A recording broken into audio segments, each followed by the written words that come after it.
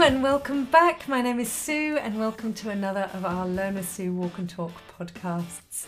We are here today to talk more about the science of emotions, positive psychology and neuroscience to help us be the best we can be. And in a recent Learn with Sue member session in the last couple of weeks, we talked about primal beliefs. Now, I don't know if you've come across these. It's a huge area of research with a paper that came out in 2019 and over 70 researchers contributing to a lot of the stuff that was going into that the previous sort of 5 years, and now an awful lot of funding going into what these things called primal beliefs are. And we had a great discussion around this, so I thought it might be something that we could chat about on our podcast. So if you think about primal beliefs, what are they? Well, they're kind of a subset of beliefs specific to the overall character of the world rather than particular topics within it. What does that mean? Well, basically, the researcher, so Jo Clifton is one of the key researchers behind this, talks about we conceive of primals as falling along continuous conceptual dimensions anchored by opposites, such as interesting compared to boring. And the purpose of this research, and a lot of time and effort has gone into this. So one of the things that they did, they analysed over 80,000 tweets about the world. They examined nearly 1,800 quotes from 358 of the most influential texts across different cultures. They looked at the 840 most used adjectives that are used to sort of describe things. There were focus groups across the major world religions. There were focus groups in Chinese context, so making sure that there's a global view described. As I say, over 70 researchers around the world managed what they called a 5-stage iterative process to create primal classifications. 75 drafts and a lot of time and effort. And what was interesting is, so 5 experts compiled a 415-page review of 6 academic disciplines within there as well, and then a systematic process to identify primals that are relevant. And the connection was also to the 24 character strengths of the VIA and the 10 positive emotions that Barbara Fredrickson talks about. A retreat amongst some of the top psychologists and thinkers in this space was also included, which I hope was somewhere scrummy. Now, why is this being examined? Well, it's being examined in the context of positive psychology because there seems to be a strong link to our primal beliefs and well-being. And I'll share with you what some of these, what they call these primals or these primal beliefs are and how that they work. So what they found is initially almost every day or every week they were getting new dichotomies, new dimensions, if you like, around those what they call continuous conceptual dimensions. And then it sort of slowed down, and this is when they realized that maybe they'd investigated enough and they had some of the key ones. So as I say, Jo Clifton published a paper, I think it was actually at the end of 2018. And as I say, since then, lots and lots of research funding has gone into this. And what they've got is a cluster of 3 overarching beliefs that fit into, do we see the world as good or bad? So if you think about these world beliefs, these primal beliefs, what is it about? It's basically overall, do you see the world as a good place or a bad place? And then what they did is all of these dimensions they came up with through analysis, they explored, well, do some of them feed into others? So I'm going to share a few of these with you and you can tell me, come back to me with your thoughts on these of how they fit. And most importantly, what we do with it. So the interesting thing is the research, even though it's been going on for 5 years, is actually really only just starting into this space. And some of the ongoing research is being applied in a clinical setting, in developmental psych, really looking at organizations, politics, culture, etc., to establish where do we get them from? Is it through our upbringing, our genetics, which is not seeming to be likely as yet? And then my question is, what can I do with them? So we had a really interesting discussion about this, and I don't think there are necessarily key answers yet, but what we might be able to do with these sort of primal beliefs. So let's get stuck in then. So is the world good or bad? That's the first sort of high level primal of, are we seeing the world as good or bad? Then we've got the three overarching beliefs that are under that, if you like, the next level down, which is safe compared to dangerous, enticing versus dull, alive versus mechanistic. Then underneath each of those, there are 7, 7 and 3. So 7 under safe, 7 under enticing and 3 under alive. Other beliefs that then sort of, I suppose, make these up. So let's have a look at what they are, and hopefully you can sort of follow along and see what you think about this. So if we think about the key primals, the overarching, if we start with safe versus dangerous, what is this about? Well, it's, do I see the world as a safe place or a dangerous place? Now, this isn't just about, am I going to get mugged on a street corner? Am I going to get shot in the street? Am I going to, it could be to do with an illness. Am I going to come down with a dreaded illness? If you live in Australia, am I going to get eaten by a shark or killed by a spider or something? It's not just those sorts of things. The safe versus dangerous is also about, do I see the world overall as a safe place, such as germs, little things, traffic, is it dangerous? Riding a bike, is it dangerous? It's about the little things as well as the bigger things. So it's not always about ending my life, as in, is it safe versus dangerous?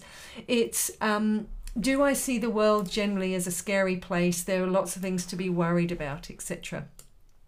And one of the things that I really like about this, Joe Clifton actually wrote a paper or an article for Psychology Today, and he said, well, what would I do with this information so far? And he said it's instantly changed his parenting.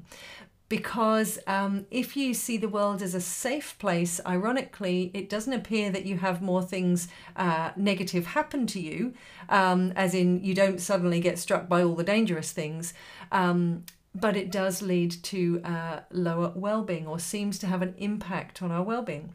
So are you one of the people who sees the world as a safe place full of cooperation, comfort, stability, and few threats?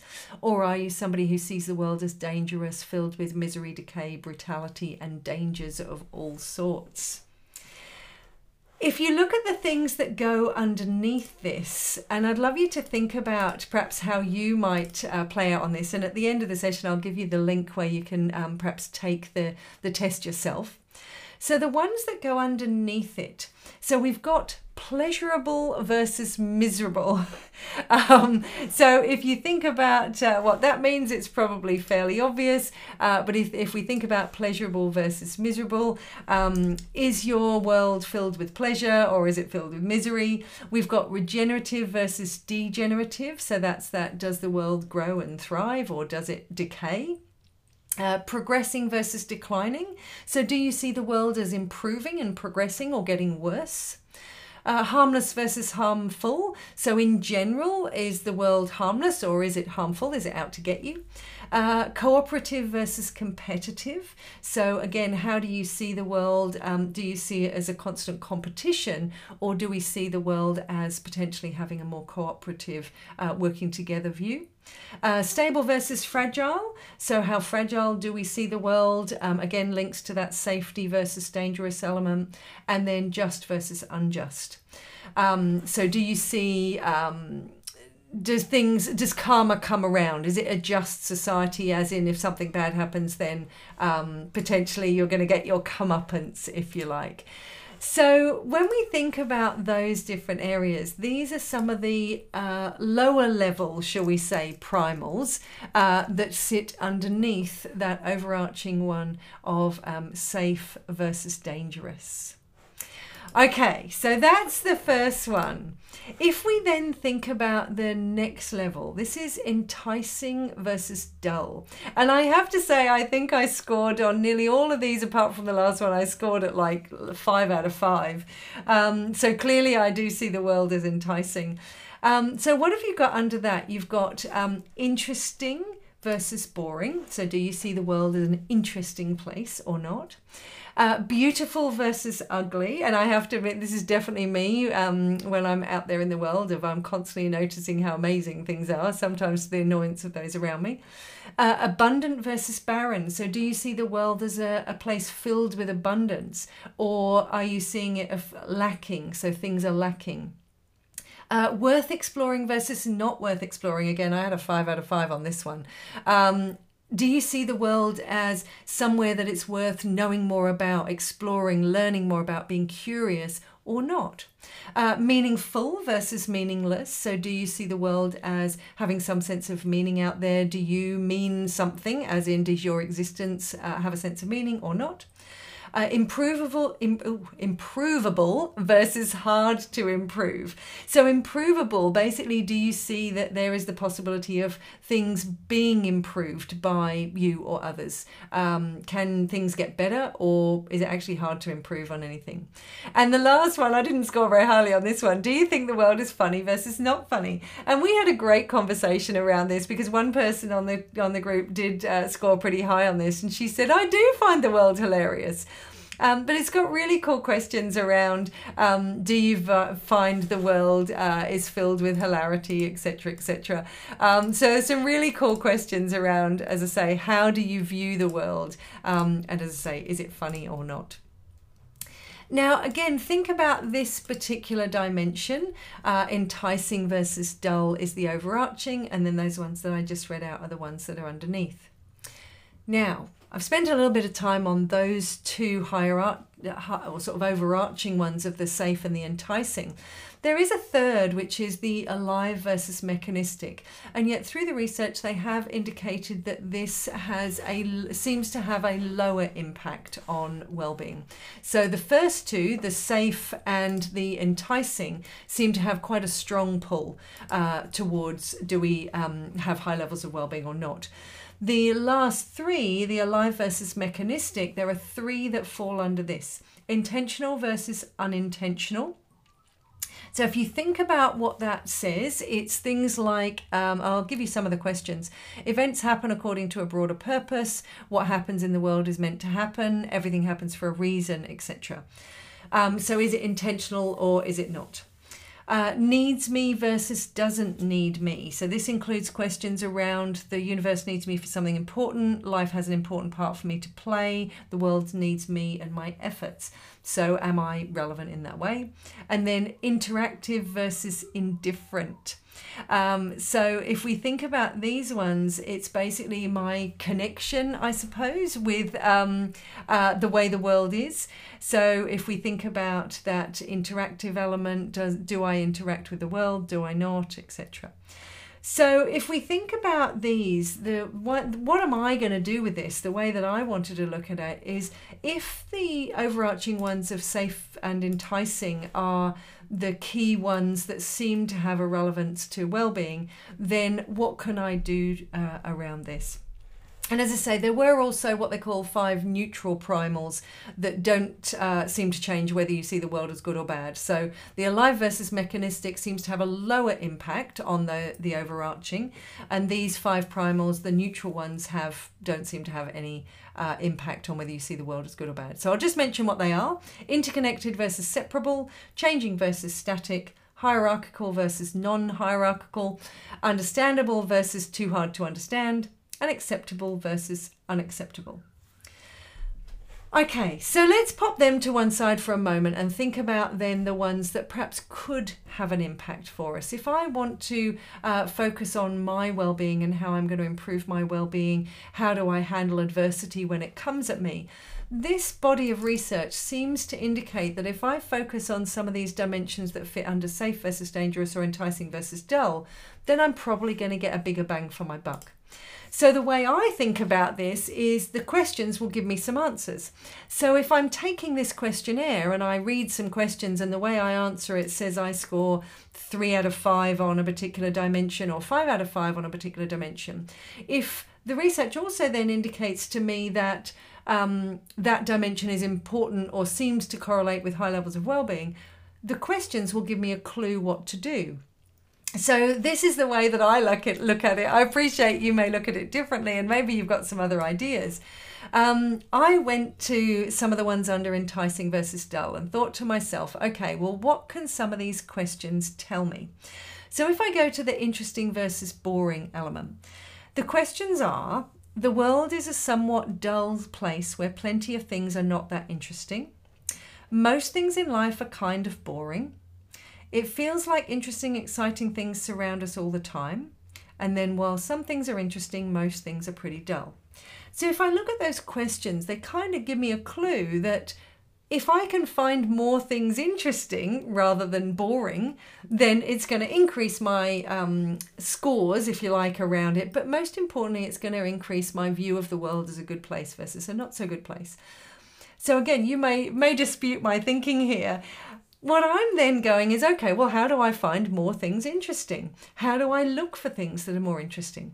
When I then go to the beautiful versus ugly, which is the next primal, nearly everything in the world is beautiful. Though some things are incredibly beautiful, they're few and far between.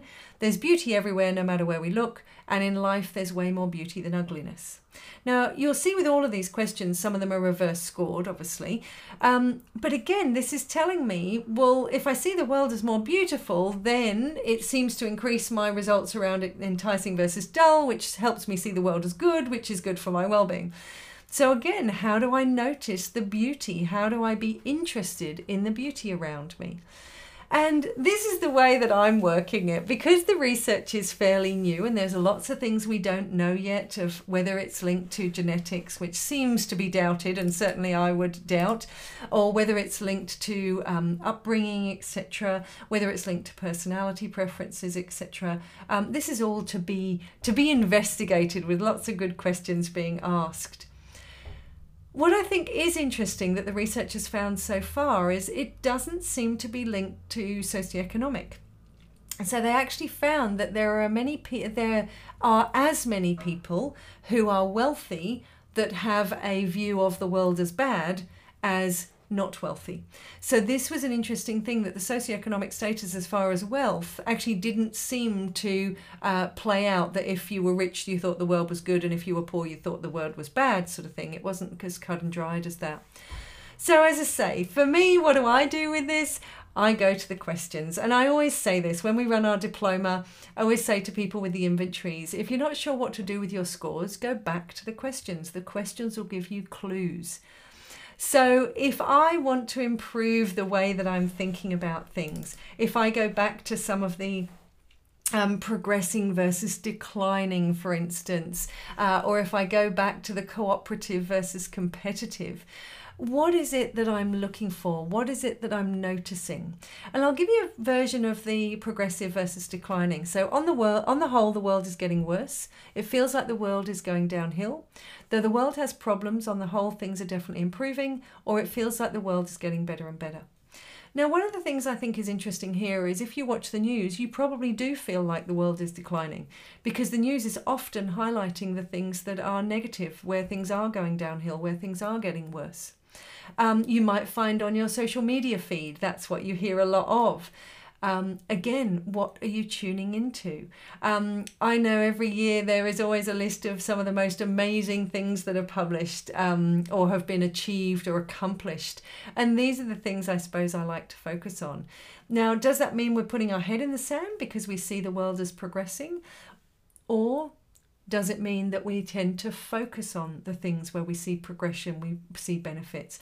I see so many people creating amazing ripple effects every day and trying to improve the world for more disadvantaged people. One of my diploma students recently had shared an example of being able to change someone's life around. Somebody I was talking to last night on one of our sessions was talking about how they've got a whole community together.